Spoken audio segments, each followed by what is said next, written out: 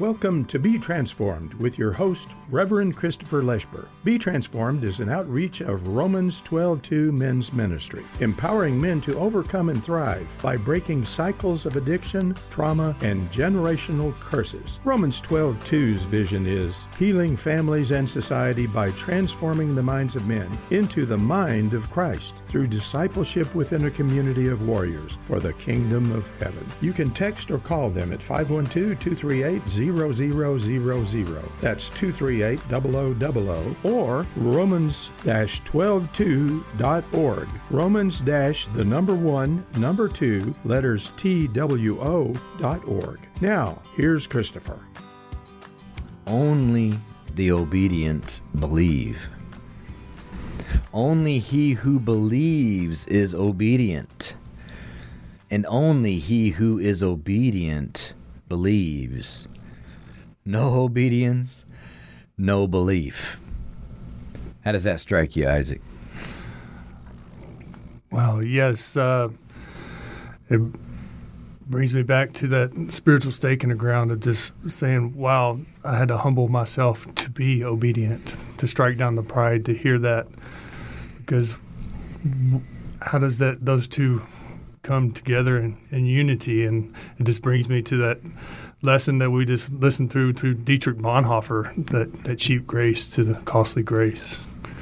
And I believe that's probably where it's coming from. So, yes, sir. Bonhoeffer. So Dietrich Bonhoeffer, and as Isaac mentioned, The Cost of Discipleship in his book is where we'll be quoting from often this morning, and this is where those particular quotes come from. And Dietrich Bonhoeffer was born in Germany, February 4th, 1906, the son of a university professor and leading authority on psychiatry and neurology. His more remote ancestors were theologians, professors, lawyers, artists. From his mother's side, there was also some artistic blood in his veins. His parents were quite outstanding in character and general outlook. They were very clear-sighted, cultured people and uncompromising in all things which matter in life. From his father, Dietrich Bonhoeffer inherited goodness, fairness, self-control, and ability. From his mother, his great human understanding and sympathy, his devotion to the cause of the oppressed, and his unshakable steadfastness. Just to bring you in a little bit to this gentleman we named Dietrich Bonhoeffer. In 1930, at the age of 24, he became a lecturer in systematic theology in Berlin University. But before actually starting his academic career, he went to Union Theological Seminary in New York as a brilliant and theologically sophisticated young man, as one observer quoted. Dietrich Bonhoeffer was a great realist. He was one of the few who quickly understood, even before Hitler came to power, that National Socialism was a brutal attempt to make history without God and to be found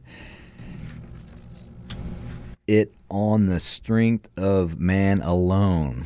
Therefore, in 1933, when Hitler came to power, he abandoned his academic career, which seemed to him to have lost its proper meaning. He was not, however, expelled from the university until 1936, and even lectured there in the summer and winter of 35 and 36. As late as February 30th of 1933, he denounced on the wireless, on the radio, a political system which corrupted and grossly misled a nation and made the Führer its idol and God. 12 years later, he would pay for his rebellion. He would pay for his outspokenness. On April 9th, 1945, just days before the Allies liberated the concentration camp, he was executed. He was martyred. And to note that he could have stayed in the U.S., he could have stayed in England. He had plenty of opportunity to be safe from the challenges, to be safe from the persecution, but he came back. He came back into where he had left his followers, those who he had been teaching to and preaching to, and he was convicted as soon as he had landed in the U.S. that he had to go back for them. He had to go back for the glory of God. He had to do something. He had to move with fervency and action and be on mission, and he was martyred for it. Isaac mentioned one of the groups that we have going, and in our curriculum, in our core curriculum here at Romans 12:2, we go from 101 Conquer series offered by Pure Desire and Soul Refiner to 201 Warpath offered by Soul Refiner to 301 7 Pillars of Freedom offered by Pure Desire, and into 401 Discipleship Revisited. And in that, we are focused in on this costly discipleship, this and beyond. And our culture here at Romans 12:2 is this P.O.P.S culture. We reviewed the P for P.O.P.S, plank, in a previous episode. Now we're into the O of P.O.P.S, P.O.P.S, obedience. And at Romans 12:2, our mission is to disrupt demand through discipleship. Our vision is to heal families and society through the transforming of the minds of men into the one mind of Christ through discipleship within a community of warriors for the kingdom of heaven. And see, we believe that this obedience is absolutely quintessential. Matter of fact, it's a hinge pin. Without it, there is no belief. If we're not obedient, we're truly not believing. Only he who believes is obedient, and only he who is obedient believes. Dr. Roberts, Pure Desire, says 100% of the time what we truly believe comes out in our actions. See, we can wear the T-shirt and the cap, as I've referred to in several episodes, and that's where I felt like I was, in my testimony, was riding the fence, was saying the right things, sometimes doing the right things, having an appearance of holiness, as Isaac had quoted in his testimony, but denying its power, like having an appearance of righteousness, but denying the power. But with obedience, with costly grace, that Bonhoeffer contrasts from cheap grace. And here are a couple of highlights from, again, costly discipleship. Costly discipleship. Cheap grace means grace sold on the market like cheap Jack's wares. The sacraments, the forgiveness of sins, and the consolations of religion are thrown away and cut prices. Grace is represented at the church's inexhaustible treasury, from which the showers blessings with generous hands without asking questions or fixing limits. Grace without price. Grace without cost. The essence of grace, we suppose, is that the account has been paid in advance, and because it has been paid, everything can be had for nothing. Since the cost was infinite, the possibilities of using and spending it are infinite. What would grace be if it were not cheap? Cheap grace means grace as a doctrine, a principle, a system. Cheap grace means the justification of sins without the justification of the sinner. Cheap grace is grace without discipleship, grace without the cross, grace without Jesus Christ living and incarnate. But see, juxtaposed to the cheap grace is costly grace. It's the treasure hidden in the field for the sake of a man will gladly go and sell all that he has to own it, as Jesus taught us.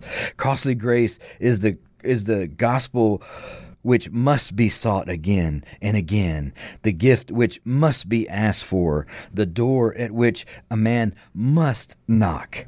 Such grace is costly because it calls us to follow, and it is grace because it calls us to follow Jesus Christ. It's costly because it costs a man his life. And as we know, Bonhoeffer, it will cost him his life, the author of this book that I'm quoting from. It cost God the life of his son. Back to the quotes. Costly grace is the sanctuary of God. It has to be protected from the world and not thrown to the dogs. Grace is costly because it compels a man to submit to the yoke of Christ and follow him. It is grace because Jesus says, "My yoke is easy and my burden is light." Yes. Costly grace. And he goes on to say, with single-minded obedience, we must have single-minded obedience later in the book. When he was challenged by Jesus to accept a life of voluntary poverty, the rich man knew he was faced with simple alternative of obedience or disobedience. When Levi, otherwise known as Matthew, was called from the receipt of custom, and Peter from his nets, there was no doubt that Jesus meant business. Both of them were to leave everything and follow. Again, when Peter was called to walk on the rolling sea, he had to get up and risk his life. Only one thing was required in each case: to rely on Christ's word and cling to it as offering greater security than all the securities in the world. The forces which tried to interpose themselves between the word of Jesus and the response of obedience were as formidable then as they are today. Reason and conscience, responsibility and piety all stood in the way, and even the law and scriptural quote-unquote authority itself were obstacles which pretended to defend themselves from going to the extremes of anonymity and enthusiasms. But the call of Jesus made short work of all these barriers and created obedience. That call was the Word of God Himself, and all that is required was single-minded obedience. In discipleship, we are reminded in Luke 6:46 through 47, Lord, Lord, why? Why do you call me Lord, Lord, Jesus says. Why do you call me Lord, Lord, and do not do what I say? I will show you what he is like. Who comes to me, hears my words, and puts them into practice. Luke 9:23-24. If anyone is to come after me, he must deny himself, take up his cross daily, and follow me. For whoever wants to save his life will lose it, but whoever loses his life for my sake will save it. Luke 4:26. If anyone would come to me and does not hate his father, mother, his wife and children, his brothers and sisters, yes, even his own life, he is not worthy of following me. Obedience rings through all of these. Amen. Romans 5:18-19, the New Living Translation. Consequently, just as one trespass resulted in condemnation for all people, so also one righteous act resulted in the justification and life for all people. For just as through the disobedience of the one man, the many were made sinners, so also through the obedience of the one man, the many will be made righteous. And Luke once again reminds us in 6:40, a student is not above his teacher, but everyone fully trained will be like his teacher. See, if we're obedient, we can also help influence others to be made righteous. Not in the exact way that Christ did. We are not the teacher. We are not the master, but we can be like the teacher. And what we've discovered at Romans 12:2, where we are here to be not conformed, but be transformed by the renewing of our mind, letting God change the way that we think so that we can become new creations, so that we can be transformed, so that we can know His will for our life, which is good and perfect and pleasing. Our cross is to take every thought captive and make it obedient to Christ. Isaac, what are your thoughts and experiences? Yes. Thank you, Christopher. Yeah, and taking every thought captive. I mean, there's statistics that say we can't out-talk our thoughts. And I believe got that from Conqueror series and some of our curriculum. But as you're sharing those verses, those are some of the ones that I know we've sought to memorize and saturate ourselves in our hearts through our Discipleship Revisited 401 class. And just so happens this week, we're on Philippians 2:1-5. And, man, how that just speaks right to it. It gets to the point of being like-minded, and then do nothing out of selfish ambition or vain conceit, but in humility consider others better than yourselves. And this was a verse to share a year into that spiritual staking ground from 2017. It was right around 2018 in the December timeframe where I was getting the opportunity to be that vessel, to humble myself, to share testimony. And this was the verse that was given to me. Glory to God. And I was able to be in a spot where Pastor Bobby was right beside me after church as we're doing curriculum outpost, and he's standing there, and I was get to ask him. I was like, "Well, I'm giving testimony coming soon. You have any advice for me, Pastor Bobby?" And he goes, "Well, have you thought about memorizing the scripture?" I was like, "Yeah, that's a great idea." And then, and then you encouraging me along the way and helping me to be obedient to being prepared and taking the notes and going through it, and just having that word to start seeing that belief in me to be obedient to God's word and demolish those lies. To take every thought captive for me is to bring those lies, those limbic lies that we learned that have been instilled in there, that I'm better than others, that I'm right there, that I'm better than others. But right here in Scripture it says that I'm memorizing again this and through this curriculum. Each that in humility consider others better than yourselves. So right there, that defeats that limbic lie that I have, that I'm better than others, that I don't think more highly than I ought. Be of sober mind in Romans. So this pours out to that, how do I take those thoughts captive? And then early on, I would just, if those thoughts would come up, I'll just start speaking the name of Jesus over them, just even if I didn't have his word instilled in there to combat those lies. It was just the power in the name of Jesus. This, thank you. I know you love me. I love you. Just speaking that and starting to believe it and be obedient to his word and not those lies that I had in myself and in my old self. And now just learning to be obedient and humble enough to listen to someone that's not much older than I am, as I'm here with you, Christopher. And we've had some times where you would point out and question some certain things, and I would be stubborn, but yet then still show up the next day. Still kept showing up to understand that there's a way that the word says to reconcile with someone, to come up and actually humble myself enough to say, I could talk through this and not take up my ball and run away and go hide in isolation like I've done in the past. To be obedient to his word, that I am a child of God. And what does that truly mean to me? If I'm his child, he is my father, that he's given these words to go out and be and choose that costly grace to really lay down everything and follow him. So that just brings me to, before we were Romans 12:2, we did have these curriculums and these standards of face-to-face discipleship.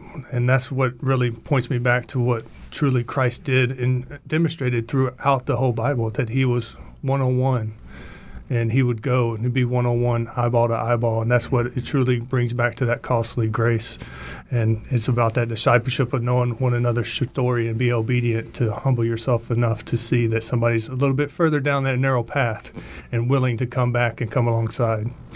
And that would transition. Thank you. Solid, brother, man. And I appreciate you sharing. And we'll get to that scripture, that 2 Corinthians 10:3-6 momentarily. But the ministry focus, that opportunity for us to be intentional and intense, raw, authentic, good, bad, ugly, beautiful, vulnerable, compassionate, Jesus-centered biblical principles from a culture for our community of men, which is exemplified, again, in this acronym of P.O.P.S. You had this opportunity to wrestle with those thoughts, good, bad, ugly thoughts, like bring them into the open, get them out there, because denial is what keeps us in disobedience. Amen? And cheap grace thrives. Disobedience thrives in cheap grace, like not being willing to see what the scripture actually says and being obedient to the word of God is what gets us in trouble. And again, we've talked about plank, but it's the speck that we tend to focus on more than the plank in our own eyes. So that big switch, that big transition is absolutely necessary to come out of denial, to confess that we're sinners, to confess that we are not better than others, as you mentioned, and be able to bring it forward. And again, to listen to another flesh and blood instrument of God. Ultimately, though, you're being submissive and obedient to Christ. You're being obedient to the word of God, but it does go through other men, right? Men make men, and it's an opportunity, men and women. But in this case, again, we're focused on men. In the O and P.O.P.S, once again, obedience, that take every thought captive and make it obedient to Christ. 2 Corinthians 10:6. Romans 12:2, men are in the process of becoming warriors for the kingdom of heaven by focusing on our thought life, as that leads to words that lead to actions, that lead to habits, that lead to character, that lead to destiny, that leaves a legacy. And here's the 2 Corinthians 10:3-6. For though we live in the world, we do not wage war as the world does. The weapons we fight with are not the weapons of the world. On the contrary, they have divine power to demolish strongholds. We demolish arguments and every pretension that sets itself up against the knowledge of God. And we take captive every thought to make it obedient to Christ. And see, that term of take every thought captive, make it obedient to Christ, that is sword point obedience. That is, as Isaac mentioned earlier, Dr. Roberts says we have, on average, 300 thoughts per minute. We can't out-talk our thoughts. We speak at about a rate of 150 words per minute on average. So we're not going to ever out-talk our thoughts. So we have to get our thought life right. We have to get down to the heart of what we do and think. And then, again, how we speak. So disrupt the man through discipleship, our plank. You have heard it said, do not commit adultery. But I tell you that anyone who looks at a woman lustfully has already committed adultery with her in her heart. In his heart. Matthew 5:27-28. Demand for child sex trafficking, the average age is 12. Is not just about those who pay for illicit sex, which is really rape. It's sexual abuse. It's an abomination. Less than 2% of ever rescued. The average lifespan is 7 years once trapped in this horrible life, this hell on earth.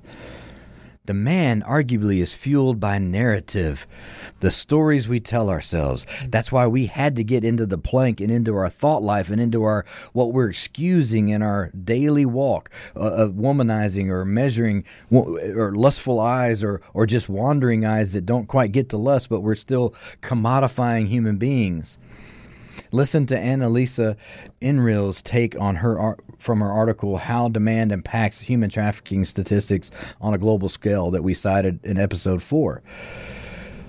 The driving force of sex trafficking industry, while predatory traffickers are the ones exploiting girls and women on a grand scale, Inrill is interested in confronting the less scrutinized but more pervasive agents of sex trafficking industry, those soliciting paid sex.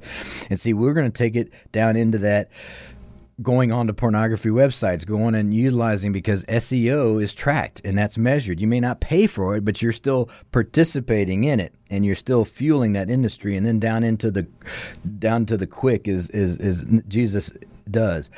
Lust equals adultery. Anytime that we're commodifying a human being, we are participating in this trafficking industry. The more demand, back to Inrill's quotes, the more demand increases for commercial sex, the more supply rises to meet the demand, she said. Inrill believes that this disturbing trend is fueled in part by the normalization of transactional relationships. People have come to believe it's normal, for instance, for a man to expect a sexual reward in return for taking a woman on a date. These kinds of beliefs are dangerous because they create a murky territory in which sexual exploitation becomes the status quo. With this normalization of transactional sex, an alarming trend has emerged among victims of the sex trafficking industry. Today, the average age is 12, and in the United States, and 9 years old in Asia. At the same time, the age at which solicitors seek out commercial sex is also dropping. If we do not create effective solutions to curb demand among solicitors, just as we do to intervene among traffickers, we will not be able to really stop the problem.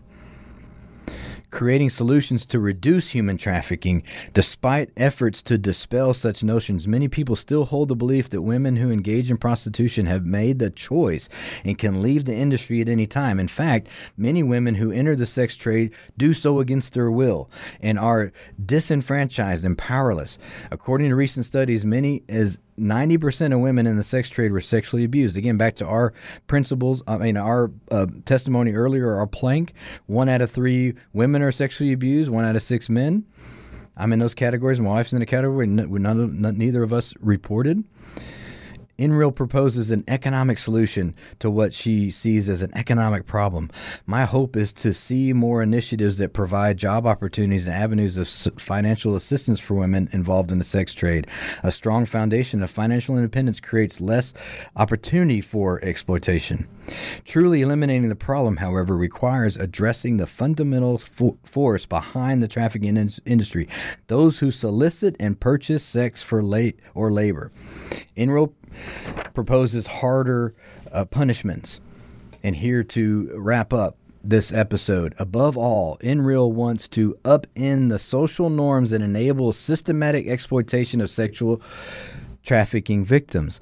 I want to shift the conversation from how we can serve these victims to how can we stop people from normalizing the commercial exploitation of people for sex.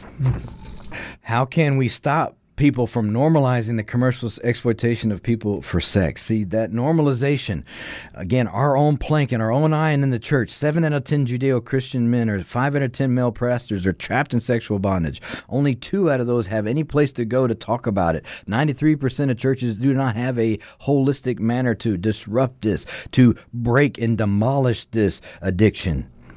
Join us next time as we invite Ike to Isaac. I invite Isaac back. So join us next time as we invite Isaac back for episode 7, Ike to Isaac, part 3, where we show obedience in action. Proverbs 3 man realized his truest self uncovered, mask removed. He's still in a process of growing, but he's going to give us more details on how applying this obedient belief, this belief that equals obedience, has manifested tremendous fruit in his life as he's pouring his life out for others to do just what is talked about here, to move from how we help victims, which is important, to how we disrupt demand, how we end demand for sex trafficking. Thank you, and until next time, God bless.